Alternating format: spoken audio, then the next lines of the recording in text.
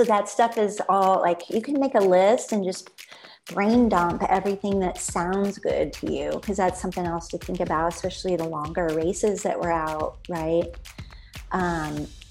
What are the things that sound good? And then thinking about what sounds good when it's 85 degrees out. Or if it's like you had a personal or, recent experience, if it's raining, and maybe even, not hot, like all the weather conditions that affect our palate and then affect maybe potentially how much we eat or how much we don't eat, that can cause stomach issues. You're listening to the Sasquatch Trail Runners podcast, where every run is a trail party. I'm your host, Kim Levinsky, and today's episode is the recording from our Facebook Live interview series on Wednesday, July 14th, 2021. We sat down with sports dietitian Dina Griffin, aka the Nutrition Mechanic, to hear all about how she's helping endurance athletes around the country achieve their goals. So sit back and relax, or go out and hit the trails and enjoy the show.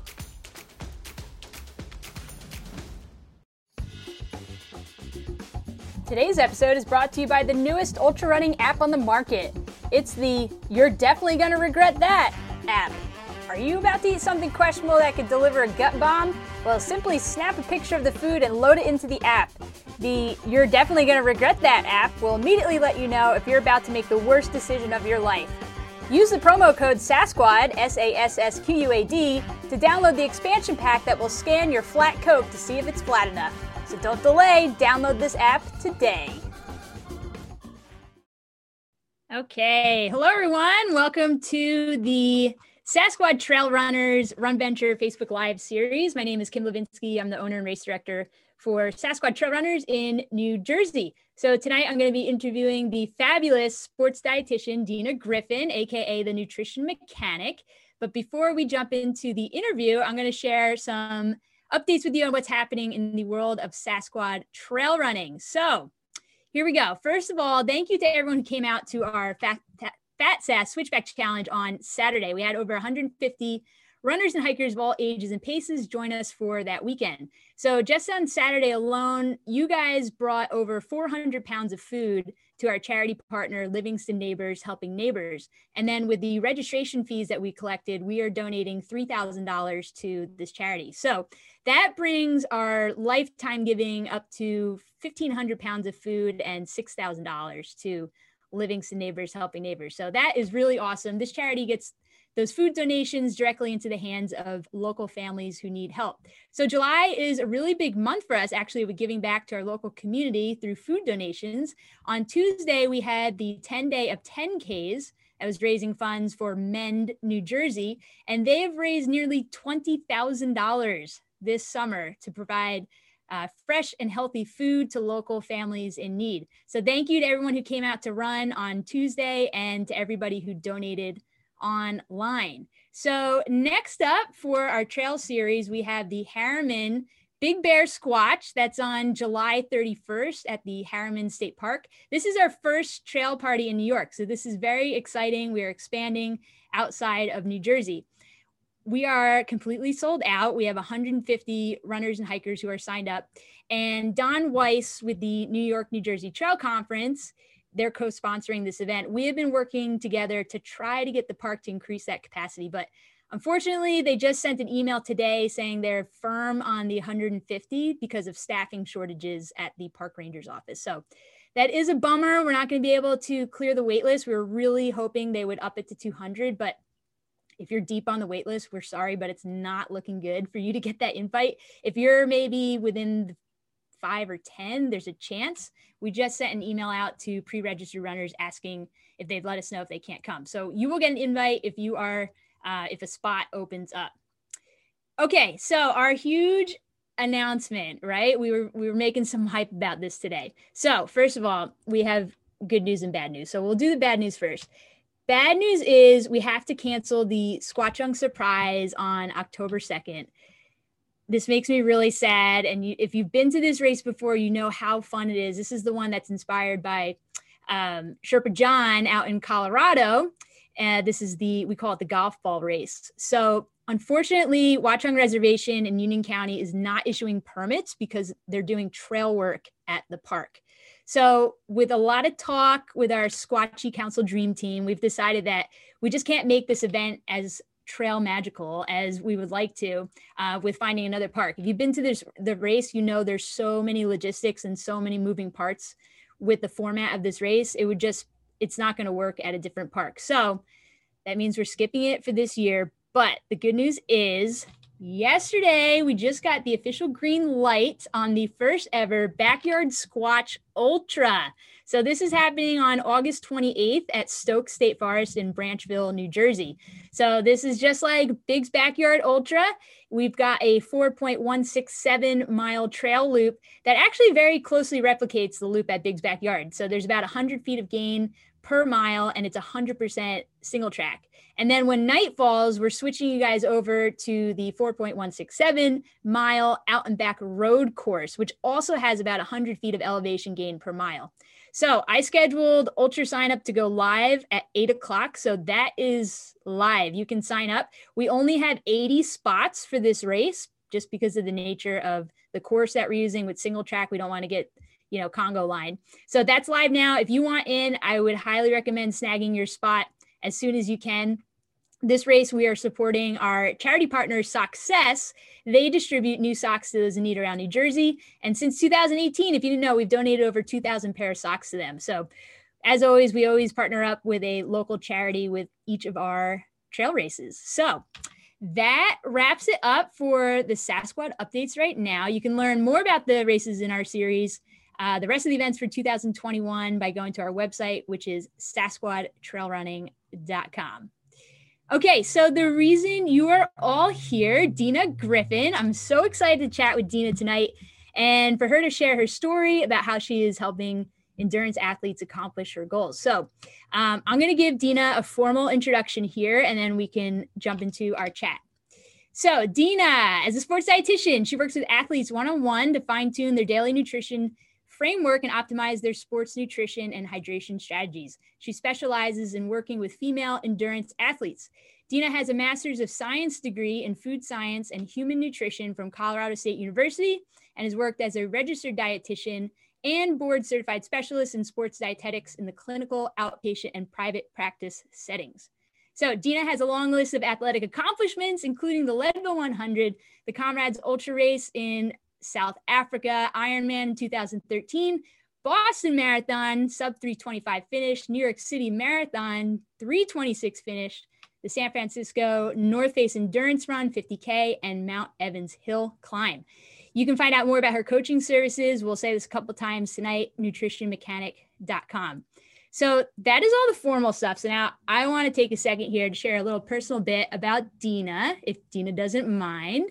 I reached out to Dina back in April to get some help with my training for Tahoe 200. And we've been working together now for a few months. And I have to say it would be impossible for me to express how much I've learned from Dina since then. She's helped me so much with on-the-run fueling, hydration, recovery, daily nutrition. And I have to say what I appreciate the most about Dina is that she's not giving me like the cookie cutter, one size fits all information. Everything's really personalized and it's very simple and easy to implement into my own training and everyday life. So every week she's giving me new things to try, and I can confidently say that I'm getting stronger, I'm recovering faster because of Dina. And this is not a paid ad, by the way. This is all from the heart right here. So I also appreciate that her guidance is adapted to my, we'll call it like no frills, no hassle approach to food. She knows if it takes me more than 5 minutes that I just don't have the patience for it. But more than all that, I want to share that she is an incredible person, and it's clear that she genuinely cares about each of her athletes. So I have so enjoyed getting to know her over the last few months, and Dina, you're just truly the best, and it's an absolute honor to have you on as our guest tonight. So Dina, where are you at? Come on and join us here. Hey. Thank you so much for coming on. Kim, that was an amazing intro. Thank you so much. And thanks for saying it's not a paid ad, because it's not a paid ad. I didn't have the checkbook ready or anything. And congratulations on the new race that you have the end of August. I'm going to maybe have to figure out how to, sign up for that next year if that, is something you've got going more regularly. It sounds amazing. Oh, that would be awesome. We got to get you out to the Dirty Jers here. Oh, yeah. Oh, and I always carry this with me. Hey, there it is. Handcrafted by yours truly over there. You just keep that in your back pocket, right? I know, I do. All right, Dina. So the tables are turned, right?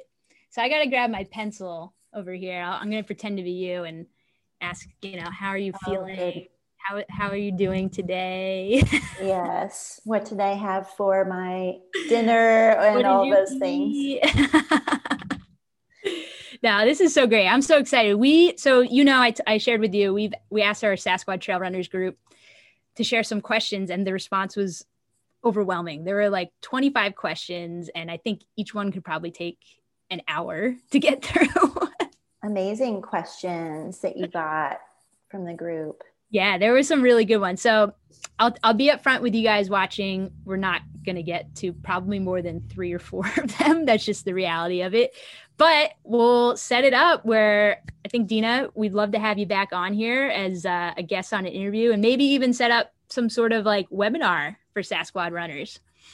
I think that's amazing. And well, I wanted to say kudos to you for even thinking of that, because it's like we have races and we have coaches and we have nutrition and then, all the other accessory therapies that some of us aren't able to do, like massage and physical therapy and everything.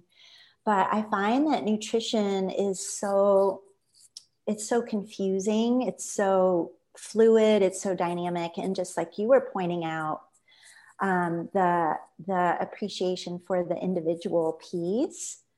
Because I could, certainly give a ton of cookie cutter advice and just say goodbye to everybody or just like go to this website. But, right.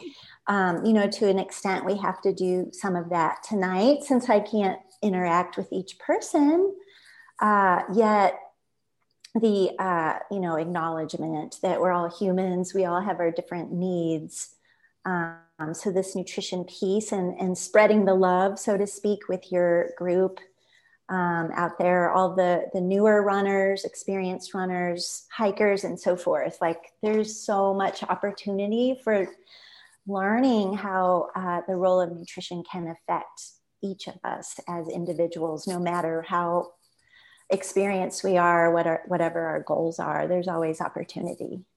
Yes, absolutely. And I can say from experience, working with you is much better than going on Google and asking the questions. Yeah, right. We all do that, right? I know it's common. And then you have to filter, like, this person said this, but wait, what does that person know? Is that being, sensationalized, or is it legit? How does it apply to me, etc.? So anyway, thank you so much for having me on. Oh my goodness, it's an honor to have you. Absolutely. Absolutely. Well, let's jump in before we get to the few questions that we picked out. Always love to ask our guests to just share your whole running story with us. So I'll let you kind of pick where that starts, and, that'll kind of lead us into your journey, with the nutrition profession. So love to hear it. I haven't really heard your running story, so this would be, I'm excited to hear it. Oh, thank you. I mean, I won't give my exact age or anything, but growing up, I was not an athlete or active. Really, I was more the bookworm type, and didn't really have the support to do sport for various reasons. So, then fast forward to like teenage years and college years, and mostly still maintaining nerd state. And then I got into music and like kind of partying my way through college and so forth. Still like never having put running shoes on or anything. So it wasn't really until my mid 20s, which is like a long time ago now, where I realized like this path that I'm on, which was a lot of, extras, not healthy living, I would say, I grew up in the Midwest, and I just finally had the light bulb. Like, there has to be some way I can figure out a joy in life besides, bottles of beer or whatever else was going on. So I just started like, a 2-mile little loop in an area where I lived in the Midwest. And then, saw the signs for like a 5K going on. Like, what's that? What's a K? Shouldn't it be an M? I don't know. But anyways, so it started from there, just like recreational, trying to become a little bit more healthy. And then trying to not make the story too long because it's not even that exciting, but a job relocation to Colorado.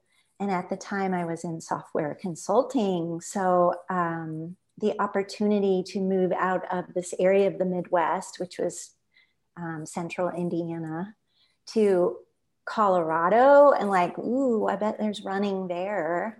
And like people do cool things there. That really propelled my love of running. Being out in the Front Range of Colorado, exploring trails. Like, what does that mean to put your feet on dirt instead of pavement and concrete?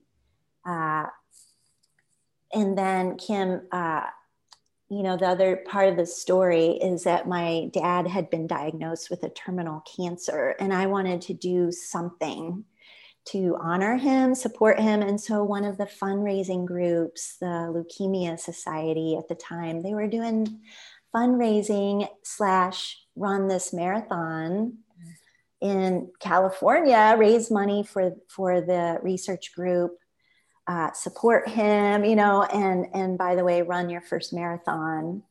And that was like, ooh, cool. So from there, it just, like, I love the feeling you get physically and mentally from that outlet. And then just realizing the health benefits to a degree, right? It's all different for all of us. But that's kind of where it started. And then just nutritionally, I realized through some unfortunate experiences with my own fueling for marathons, like I didn't know what the heck I was doing.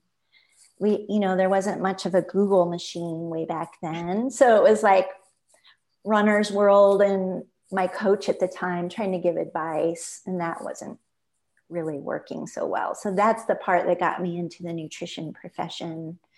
Partly was like, what does cancer and nutrition do together? And then like fueling the athlete in GI distress, or proper fueling for this kind of endeavor really sparked my curiosity. So there's the extra long story. Yeah, that was awesome. I love that. I love it. So it sounds like it wasn't until Colorado that you got into a little bit of trails. Trails, yeah. There was not much of that happening in Indiana. Like a trail was like a little off skirt, little to the parking lot or something like that. Yes. I know. I lived in Ohio for 6 years, and there was maybe one trail system. Yeah. It's not really, literally like there's cornfields around it, Exactly. Trying to make your own trail through a cornfield. Yeah. That's awesome. So then what was kind of the turning point in your career? Because you were doing IT software, you said, and then when did you make the change, and why did you make the change? Yeah. So partly just burnout, working with software, traveling a ton, just not super rewarding. I think being in Colorado, just the opportunities that were in line with the feelings going on with running more, and just like learning about health and the impact of food choices. Like I grew up eating hot dogs and macaroni and cheese, right? And like, think not that there's anything wrong with that, but it was just like the family history of medical conditions and all of these things just opened my eyes to exploring what the role of food and, our longevity, our lifespan, health span.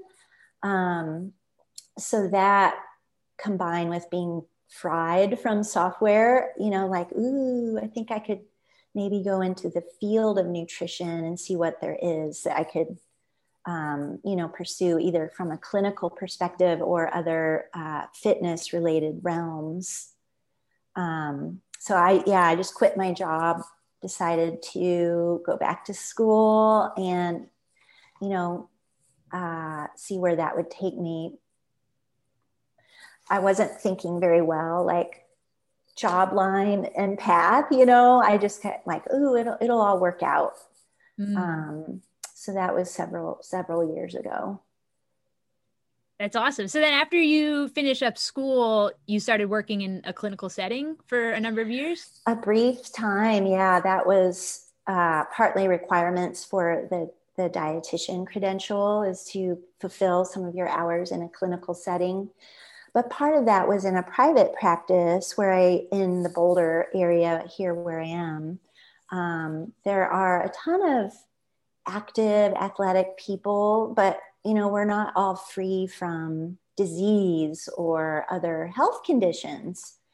So that got me moving into the sport nutrition realm, aside from my own passion of trying to figure out my own stuff, because I wasn't like, trying to kick butt here with marathons and, longer running, and it just wasn't adding up. So it was kind of selfish, like, ooh, I want to figure this out for myself, but then running into other folks who were suffering with nutrition issues related to their sport. So that drove me into the niche of sports nutrition. And that was about 15 years ago now. That's awesome. And, I have to ask, because I'm, a small business owner too. I'd love to hear the story of like, when did you decide to branch out on yourself, and what did that look like, and the whole nutrition mechanic gig? Yeah, because I worked with another gentleman for a long time. Actually, Bob Seebahar is his name. He's well known in sports nutrition world for endurance athletes. So we worked together for almost 8 years. That was an amazing experience. Building your sports nutrition armor and everything. But then the decision to start my own business was partly, that desire to just explore opportunities on your own time and make a business focused in the areas that really called to me, which, specifically endurance sport, but also ultra running. The ultra endurance event is really, part of my main passion, piece of the pie here. But yeah, just like wanting to do my own thing, and nutrition mechanic, just like, I want to help fine tune and sometimes overhaul, and I love fixing things. So like mechanic, that word kept coming to my mind. Yes. Like, I love to be a nutrition mechanic and help people just fine tune and take it up a notch. I love that. That's so awesome. So can you fill in people who are listening? I know, I'm sure every dietitian is different, but what does it look like for coaching, your coaching services? If someone's interested in, reaching out to you, wanting to get some help, what does that look like if they're looking for some nutrition help? Yeah. So the service isn't really covered by insurance, the same as like maybe physical therapy when you get injured, that kind of thing, or seeing I'm trying to think of another physician. Those are things that happen when you're sick, right? That you hopefully have insurance coverage. So the nutrition services that we provide are all package based. So it's, depending on what's going on, it might be a month of time where we can really spend a few hours of direct phone time or Zoom time and work on whatever issue is happening. But a lot of times, especially with, the active athletic individual or those who are getting into trail running or other kind of endurance sport, we need a little more time. So I have 2-month and 4-month packages. And that just really affords us that, get to know you time like you were hinting in the beginning, the Right. personalization piece, because I'm not doing the cookie cutter, like just follow this meal plan and eat this and copying that per athlete. That extended period really allows us the time to try stuff, fine tune it. Maybe we have to start over, whatever the case. So it's duration based services. Certainly, it can be customized, but that's what I find works the best. And you work with like all ages, genders. Who are you taking on as clients? Yeah, we're all peoples. And I have a colleague who specializes in youth athletes as well. So youth to adult to elderly, it doesn't matter, and all peoples, all colors, all peoples. So that's really exciting to have an open door. I love that, Dina. I love it. Good stuff. Good stuff. Yeah, thanks for Well, asking about all that. yeah, for sure. I want people to know. I want to share the love here, Let's jump into a few of these questions. We picked out 3. I do want to note that Joe Brandine's questions about pizza rolls and beer, that was nice. Good job, Joe. Did you want to speak to that at all, Dina? Oh yeah, how was the question phrased? It was what role? Hold on, I've got it here. What role does pizza rolls and beer play in fueling for endurance events? What role? I mean, it can fit, I suppose. Is it desirable or like agreeable with your own GI system, your own stomach, and does it slow you down? Those are other questions. But I will say I have seen and heard almost everything for what runners consume before, during, and after runs. So that wasn't a surprising question. And I'm also not the dietitian who's like, you only can eat energy gels, right? For maximal performance. So, I mean, if that fuels him to the finish line in a stellar way, then go for it. There you go, Joe. You've got the nutrition mechanics blessing there. Yep, approved. I got to ask you, because you just asked that, you just brought this up. Can you say, like, what is the craziest thing you've heard a runner eating or drinking? I'm sure there's some good ones. I mean, I do know some runners who do the pizza, especially with long runs where we might be going slower anyway, or we're just newer. And if we have iron tough stomachs, if you think about pizza or pizza rolls, you've got some carbohydrate, there's a little bit of protein, a little bit of fat. So it's like that all-in-one food. You can eat it cold, so it's like one of those. So yeah, the pepperoni pizza, which probably isn't that crazy as I say it, but that, is one of the more surprising options to eat enough of that to be like a couple pizzas worth, but I've seen the bacon sandwiches and things like that, which really, I mean, I don't think it's all that crazy, right? If it works for you, but that's the challenge, is figuring out what works for you and what is smarter for you. Yeah. Well, I was telling you before we started that post on our Facebook group about like, what's the one food you've eaten that you most regret during a run. There was some wild stuff on there. Some guy ate like a whole tray of eggplant parm and it didn't go well. And maybe that's because of the amount, like a little bit might have worked, or maybe not your grandma's sauce on there, who knows what it was, or the loaf of garlic bread that went with it. I'm just right. Yes. I think it was also like he said something like 7 a.m. before the start of a half marathon or something like that. Oh, sounds rough. Yeah, there were a number of things. I need to go through that post and it was a good one. Compile the reports. So some research. Okay, Dina, let's jump into the first question. This is kind of a combination from Stephanie Shinmack and Trisha Aspinwall. They both were asking about advice for sensitive stomachs. So Stephanie's specific question was, if one has a sensitive stomach, what solid foods are recommended for long runs, adventures, like a half day event? And then, going right off of that, Trisha's is, what is the best way to fuel when aid stations are filled with things that you need to pass on or risk serious gastric distress? Right now, I stick to Tailwind spring gels, but often crave real food. So I think this is kind of getting at, like, what kind of advice do you have for folks with sensitive stomachs, Yeah, it's a good one. I think a lot of us take that for granted too. Like, you have to deal with, a noisy stomach or an unhappy stomach and just put up with it.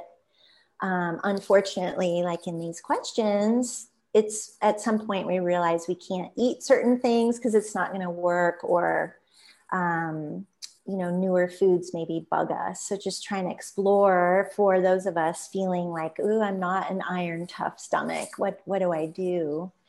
But the first question I think is interesting because she's noting the fact that you can eat solid foods, period. Because a lot of us, especially older, like I'll say 40 and older athletes, were from the time that energy gels was all that we were taught that we had, or we were ingrained, like you only eat energy gels, which is not a solid food. So I love the question that is opening some of our eyes. Like, you can eat solid foods, and maybe even you sharing a few of the options that you've experienced or had maybe more favorable effects or less favorable. But I think the thing is thinking about, like, if you think of the pizza example, where it might be high fat with lots of cheese or something, or pepperoni or sausage, the high fat element can really cause slowed digestion, and that therefore aggravate our stomachs. So we kind of want to think about things that don't have too much fat. So maybe eating, too much bacon or too much meat or something like that is something to steer clear of. But maybe a little bit of those things, protein wise, can help, or a little bit of fat, like a little bit of peanut butter on a tortilla, or a gluten-free tortilla, to the second question, because I think she was mentioning too some gluten issues. The other things thinking about, and I'm kind of answering by flipping the question, like, what are the things that usually cause irritated stomach? Yeah, that was another one of the questions. Was, I remember Sheila asked, what causes the runner's runs? Yeah, these things are all tied together. So a lot of fiber can be a problem. Very concentrated sugar sources can be a problem, and that's a lot of our sports nutrition products, right? It's very concentrated sugars or carbohydrates, and if we're not hydrating very well, that can aggravate the stomach. So in the realm of the first question about, like, what solid foods might be safer, we could think about some kinds of fruits, like bananas are usually in maybe half banana side, like that usually can be okay. Some of the other fruits, but maybe not, raw apples, for example, or a lot of dried fruit, that can pose some issues. But things like potatoes digest pretty well, not a lot of fiber.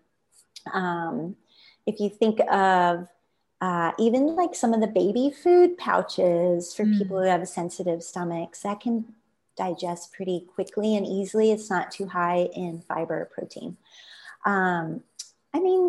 We can get into like the sandwich realm or the wraps, that kind of solid food where we might have a little bit of peanut butter, or there might be a little cheese or something, but it's not like a big hunk of cheese or a big jar of peanut butter. So, like, trying to give a few examples there. Can you share, Kim, a few of your solid food favorites these days? Yeah, totally. You mentioned one of them was the tortilla with peanut butter and honey on there. That's really easy. Doesn't bother my stomach at all. Some of the longer runs I've been doing later in the day when it's after, 6 or 8 hours, whatever. The tortilla with turkey and avocado has been really good. I just tried that this last weekend. Brilliant. But yeah, like the peanut butter pretzels are good because it's salty. There's carbs, also, the peanut butter in there. What else? Yeah, well, you have a special one too, like pierogies. Oh yeah, you can't go wrong with pierogies. Yeah, like potato and cheese. That kind of pierogi with the little bit of flour thing. So that stuff is all like you can make a list and just brain dump everything that sounds good to you, because that's something else to think about, especially the longer races that we're out, right?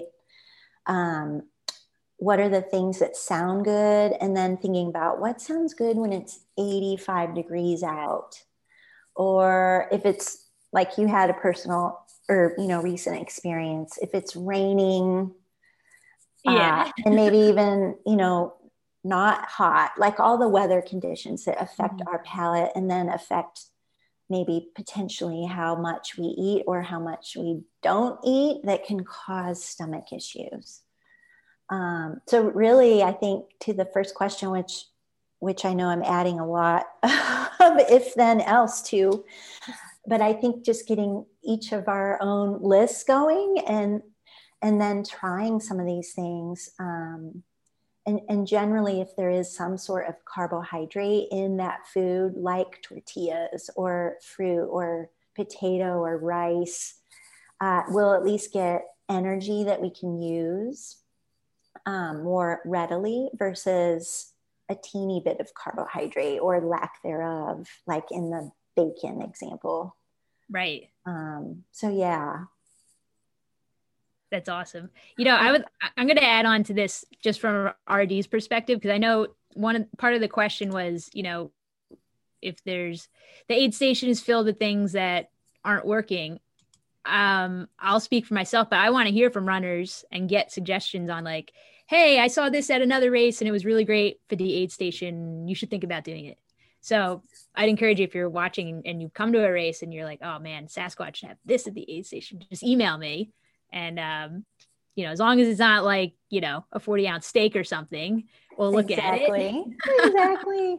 I think, the other things I'm just thinking of for the sensitive stomach people or the runners trots kind of people who is thinking about what you ate the day before or maybe 2 days before, because a lot of us aren't associating that piece. And truly it can take up to 3 days for food to completely leave, digest, absorb the nutrients, excrete it. It can take up to 3 days. So something you ate 2 days ago can be a problem. Spices, all that stuff. And then another thing I would add is just looking at hydration, because that can cause, or lack thereof, that can cause some stomach issues for people. Like, what are you drinking or not drinking? What's in the bottle or the flask or the bladder? All those things. So it's a lot of self-discovery to figure out what works best. For sure. Yeah. And I would say too, working with you, keeping a food log has been so helpful, because then you can look back on, the long run 3 weeks ago when it was raining for 10 hours, what worked, what didn't work. Exactly. I found that to be really helpful, Yeah. What, I don't know if I should ask you here live, but I was curious, what are some of your popular items at your aid stations, or do you offer some staples at all of your races, depending on the distance and everything? Yeah. This year it's been changing every race because of COVID. Yeah. But we are now back to doing the full, food at the aid stations. Okay. Before, during the height of it, we were just doing, when the races were limited in capacity, we had all the single serving stuff. So right. Prepackaged and everything. But now we're back to doing the full aid stations for the longer endurance events. But we'll have things like, we'll have the potatoes, we'll have ramen, which was not popular at the last one because it was so hot. Nobody ate ramen. Yeah, it was just poor decision. Pierogies, we'll do bacon. This 12-hour overnight, we did bacon and eggs, quesadillas, breakfast burritos. Watering my mouth here. I know, right? Sorry, my drool happening. Yes, and Chef Dave, my brother Dave, has been getting in on the fun. He's been cooking. Oh, nice. That's so great. Yeah, so that is really nice for me, selfishly. But the fresh food like that is so awesome. I mean, and a lot of races out here don't have anything like that. So y'all are lucky out there to have Kim's variety and those kinds of options.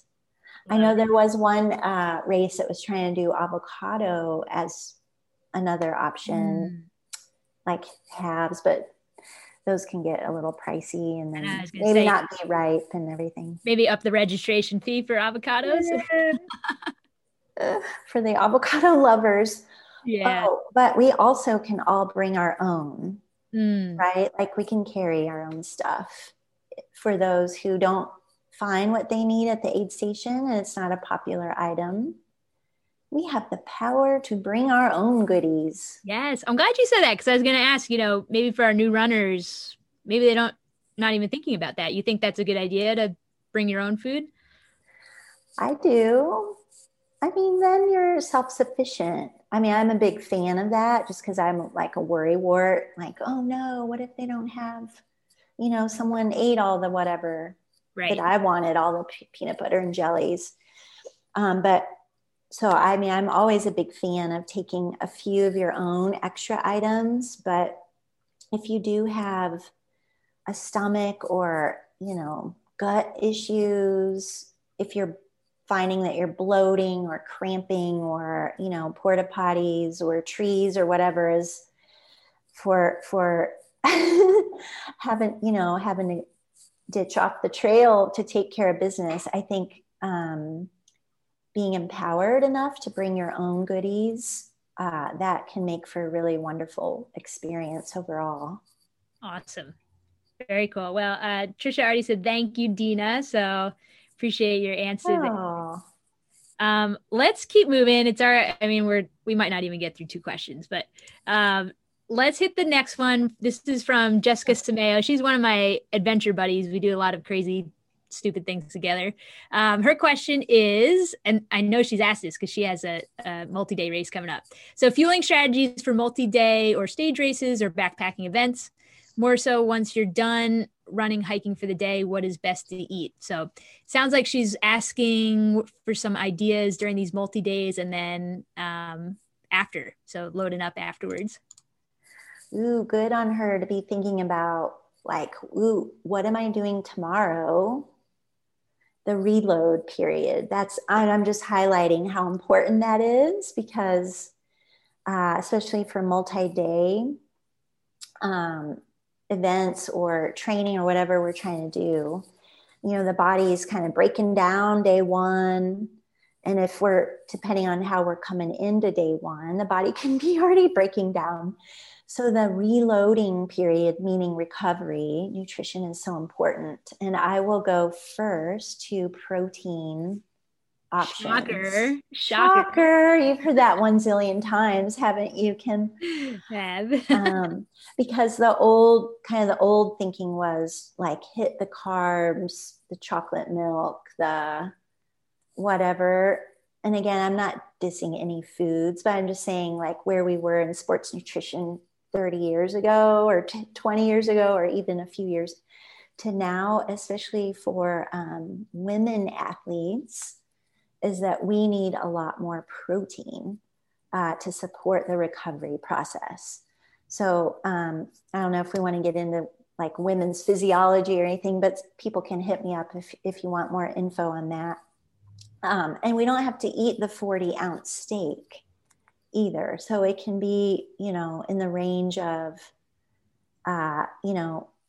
25 to 35 grams of protein. So you pick what the protein source is. If you don't eat steak or red meat or animal products, that's okay. We can use, plant-derived protein. So that might be for some people, a pea protein powder for a quick and easy drinkable, a scoop and a half of that.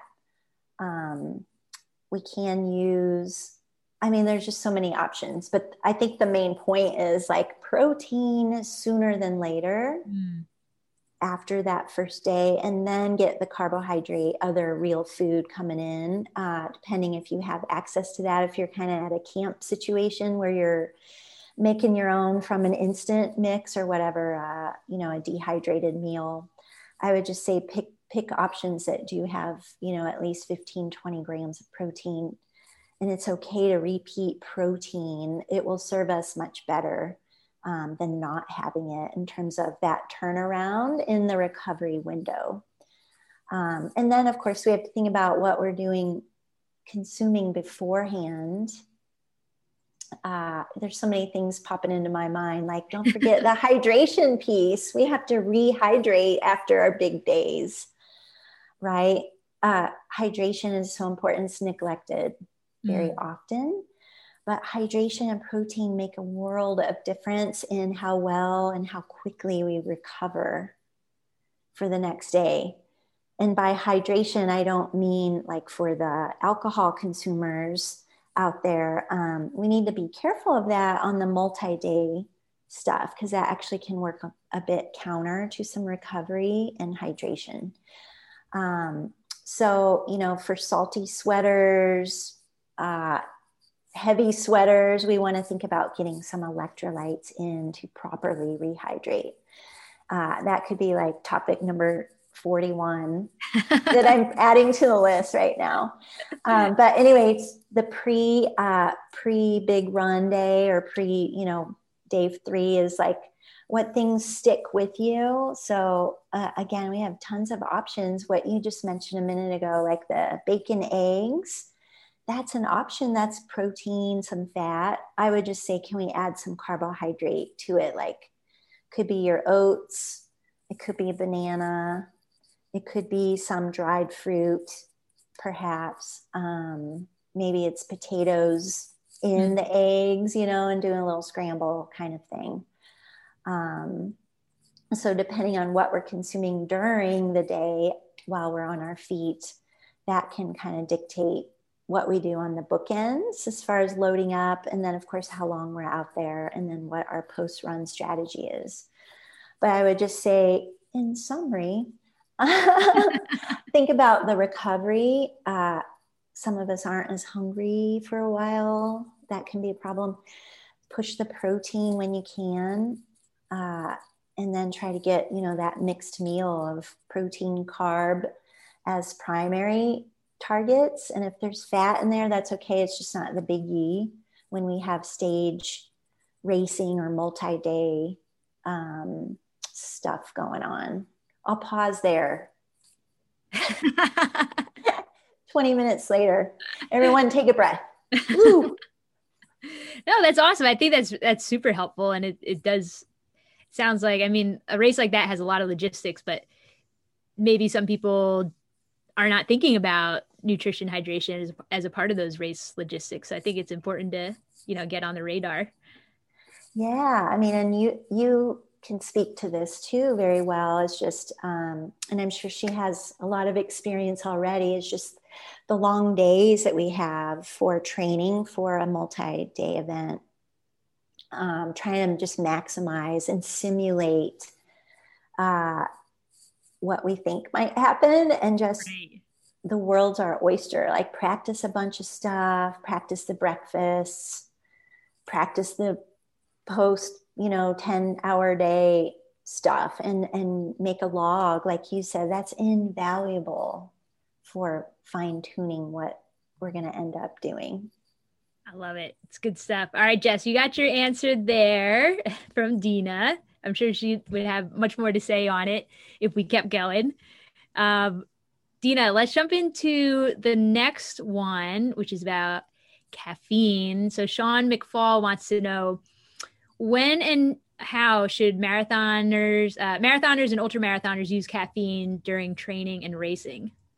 Now, this is I wonder if people want to comment too what their favorites are for the caffeine users out there, because that would be fun to know. Yeah, Because that's the thing, like what is the source of caffeine?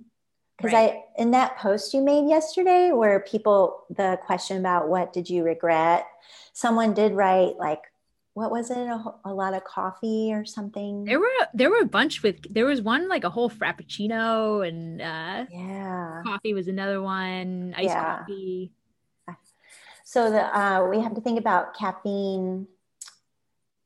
What are we aiming to get out of it? So a lot of us think like a boost or some pep in my step kind of thing. But the dose is individual in terms of what can bring about that response that we're looking for. What is the source of the caffeine? So we have amounts. Some of us are slow metabolizers of caffeine. So a little goes a long way for a long time. Some of us rapidly metabolize caffeine. So there is a difference in terms of how much we might want to use.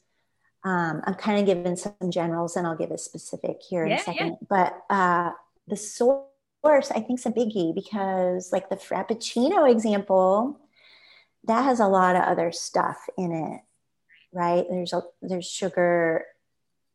Well, I don't know what else is in it. I'm thinking of some coffee and like whipped cream. I don't know, maybe milk products, right? So it can be just like think about where are we getting our caffeine? Like Coke, for example, Coca-Cola, it really doesn't have that much caffeine for a 12 ounce Coca-Cola. It's like 35 milligrams of caffeine, which is not a lot compared to a cup of coffee. Like a decent small coffee from Starbucks is probably 80, 90 milligrams of caffeine. The Coke has quite a bit of sugar, right? So I think we associate Coke like I'm getting a caffeine fix, but it's sugar and some caffeine. Right.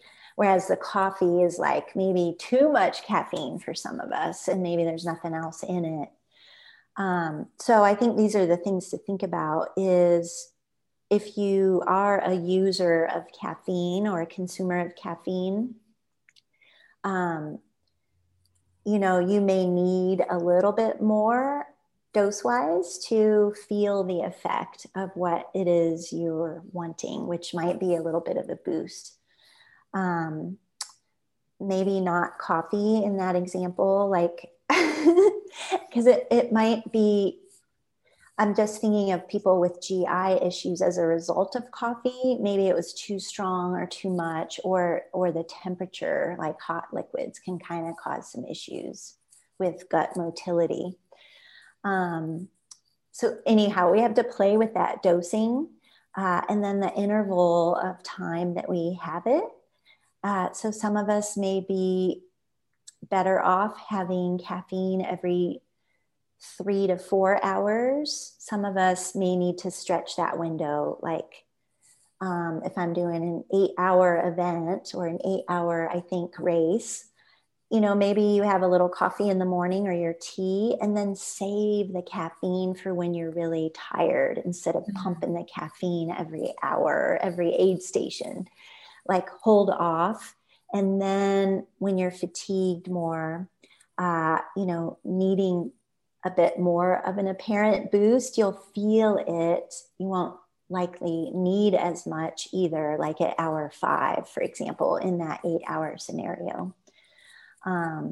So for marathon distance, it kind of depends.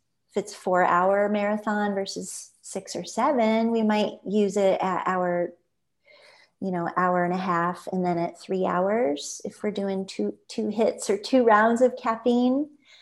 For ultra marathon, it kind of depends if we're talking 50K, a 7-hour 50K or a 12-hour 50K, but think about dosing your caffeine of choice in the range of every 3 to 4 hours, maybe 3 to 5 hours, and kind of play with that amount to see if you are better off with the smaller dose, like 30 to 40 milligrams, which is in a lot of energy gels and a lot of sport nutrition, versus 100 milligrams, which is quite a hit.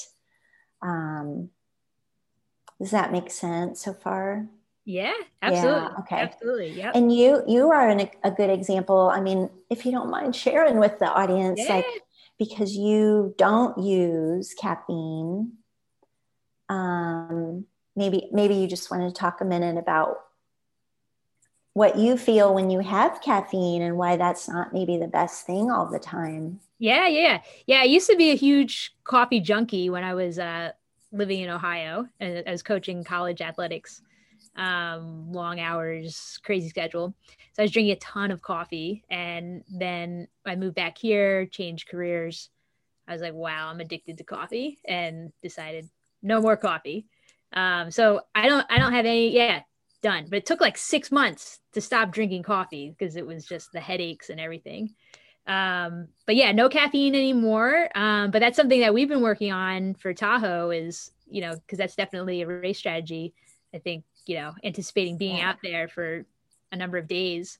So yeah, we've been using the pre-race caps, right? Pre-race capsules. Yep. And I'm a lightweight because it doesn't really take that much to feel a little bit of a boost. I think the most I've had so far is maybe 3, but that's over the course of like 10 hours or something, 10, 12 hours. Small amount. Yeah, each of those capsules is about 30, 33 milligrams of caffeine, which for me, that wouldn't work for the purposes, because I use a lot of caffeine, I admit. And it's, the other thing here is that it's not like you feel this sudden, like, whoa, I'm on top of the world. Sometimes it's a very subtle effect, and it just takes some fatigue down, right? Yeah, it's totally different than, like I shared with you, I had some coffee the other day on a road trip, and I felt like I was crawling out of my skin just because I don't have coffee anymore. So, yeah. But that compared to like the pre-race caps, there's not that jittery feeling at all. It's just kind of like a mental sharpness almost, Exactly. Yeah, that's perfect way to, it's like a cognitive / focus shift, and instead of like jolted out of your skin when we dose it properly. So I think the other thing to add here is just that caffeine is one of the most effective ergogenic aids. So it can have performance benefits, so long as we figure out the right amount, timing, and type for each person. And again, that can be quite different. So sometimes capsules or the gum, can be the easiest way versus a whole gallon of Coca-Cola. Yeah. Although, that is one of the crazier things. Sherpa John, yeah, he is known to put down a few liters of Coke. Oh my goodness. On his long days. Yeah. I'm like, wow, a few liters. That's a lot of Coke. A lot. I'd be high as a kite, like jumping out of my skin. But yeah, right. Anyway. Sherpa John, he's legendary out there in Colorado. Crazy, yes. All right, Dina, why don't we finish with one question? We could take just a couple minutes on this. And again, I'm sure you could talk for a long time about it, but I think this will speak to both the newer runners and also the veteran ultra runners. This came from Patricia McLean, who's a good friend of mine. She wants to know, what are the most common errors that ultra runners make when they're fueling during a race? And I'm sure you can go a lot of different directions in this, but that's a great question, Patricia. I mean, common mistakes, I think food-wise, like too much, too fast. Because we know we're burning a lot of calories. Like, shouldn't I be eating a lot to make sure I keep my energy up? So we could easily get in that mindset. We need to eat frequently and eat a lot, but as runners and over time, so depending on the distance and duration, the stomach has to do a lot of work to process all of that food. But by the way, our muscles, like our legs, right, and just arm swing. There's a lot of energy demand with all of our other muscles, aside from what the stomach needs to digest all that food. So a common mistake is overeating. I mean, I could say add to that, like overeating stuff that doesn't work so well, like, 8 gels in an hour maybe is not something that's, yeah. So another common one would be poor hydration strategies, which I kind of mentioned earlier. So just not enough fluid intake, or too much fluid intake, or too much plain water. For us sweaty people or us salty people, we need to get some proper electrolytes coming in. And that doesn't mean we have to chew on, a bunch of salt all the time, but some of us do need more. And so that can be a mistake that's just happened, like, I didn't know kind of thing. Right. So those are the biggies. I think, other than the preparedness, right? Like no plan. That's something preventable or workable, and no shame, because I was one of those, like, oh, I need to think about this. Can't I just go have fun on the trails and worry about that stuff as I feel it? But that doesn't work over time. So I think for all of us, even if you're brand new and doing the cool races that Kim and her crew are offering, like, even if you're brand new, having a little bit of a nutrition plan, hydration plan can do wonders for like the most fun day and like not having to suffer. I love that. Yeah, that was, I mean, I know I said that was the last question, but I'll ask one more. Oh, we always have a lot of new runners that come to our trail parties. We have a lot of sometimes they're road runners, they're trying trails for the first time, or sometimes they're just brand new runners. Like this past Saturday, we had at least a dozen new folks come out. So I always like to ask our guests is what advice would you give new trail runners? And this doesn't have to be nutrition specific. It definitely can be, because that's your background. But if you could give advice to any newbies out there, what would you say about trail, this wonderful, wacky world of trail and ultra running? Oh, wonderful and wacky. I love it. I think, taking a moment to actually be in the moment, because a lot of times we're so forward focused, like what's coming up next, literally on the trail, or how am I doing, with this time goal, or these things that start to get in our mind as we get more experience. So I think, as in our daily lives, like just pausing, and you don't necessarily have to physically, literally pause, like, hold on, everybody, but just in your mind, at least, or in your thoughts, taking that pause and appreciating the opportunity, the scenery, breathing, like all of those things that we take for granted sometimes. I think that is huge to the experience. I love that. I love that mindfulness and just being in the present moment. Yeah, exactly. That's, I love that aspect about trail running is you really can, you're escaping, a little bit, and, you're getting out there in nature, you're getting out with friends or solo or whatnot. And it's really a unique sport, I think, because it can be experienced in a lot of different ways. For sure. I think as you get hooked on it, right, sometimes we get lured into other things, like the watch. How fast am I going? Or am I too slow? Or worrying about, the shoe lace that looks, we just get like, whoa. Right. And so it can take away from the experience. And when you finish, like, oh, wow, I didn't even see that section. What? There was an eagle on that tree? What? Right. It's just like, so. Or Sasquatch. Sasquatch might be out there and you miss them. That's true. You got to pay attention. Good stuff. Well, Dina, this has been fantastic. We got through maybe 4 or 5 questions, which is not bad. Too bad. I know. I thank you for letting me blab on some tangents there. Of course. Of course. This is good. Just because there is so much to it, So hopefully everyone had some patience there. Like, why wouldn't she just say this one sentence response? And it's because there's so many conditions behind it. And I'm just trying to help with the thought process and maybe have people appreciate nutrition a little, how much it can do for us. Totally. But thank you for the opportunity to be with you all. Of course, we got to have you back, and we can chat offline a little bit about, maybe doing some sort of a webinar, maybe like a specific topic might be helpful to kind of narrow the focus. And I like that. But okay, so tell everybody, how can they connect with you? The sign, Nutrition Mechanic. Nutritionmechanic.com. Right there, people. That's there. So cheesy. Not the sign, but my holding it up's maybe too cheesy. Nutritionmechanic.com, or you can email Dina, D-I-N-A, at nutritionmechanic.com. Awesome. And are you on social media? Can people connect with you in that way? Yes, Nutrition Mechanic on Instagram.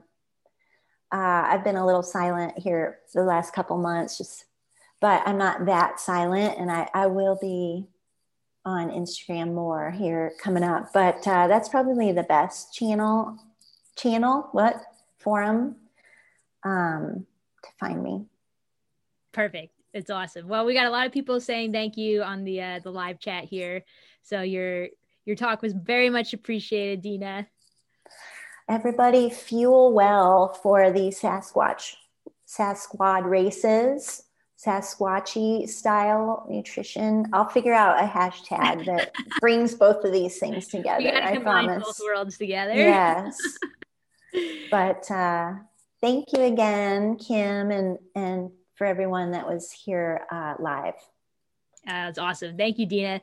Thank you guys so much for tuning in. We will post this on our podcast in the next day or so. You can find that anywhere podcasts are streaming. And I do have to I'm going to give a shout out right here, because I just popped on Ultra Sign Up, and we've already had 4 people sign up for the Backyard Squatch. And I am not surprised that the first one was Sarah Weber, because I have her nickname is Sarah Kool-Aid, because she's drinking the ultra running Kool-Aid so hard. And she was the first to sign up. So anyway, we fixed that link while the interview is going on. It is live and ready to go. But again, you can learn more about us on SasquatchTrailRunning.com. We're on social media. Facebook is Sasquatch Trail Running. Our group, I was just telling Dina, is about to hit 1,000 people for Sasquatch Trail Runners. So we will be giving a prize out. I believe it's on, Dina, you just joined, right? And you were... I think I was 999. Yeah, 999. So, hey, if you haven't joined the group yet, this is your opportunity to score some swag. We'll send you something. Nice. But, yeah, that's it. All right, guys. So until we see you again, you guys keep it squatchy.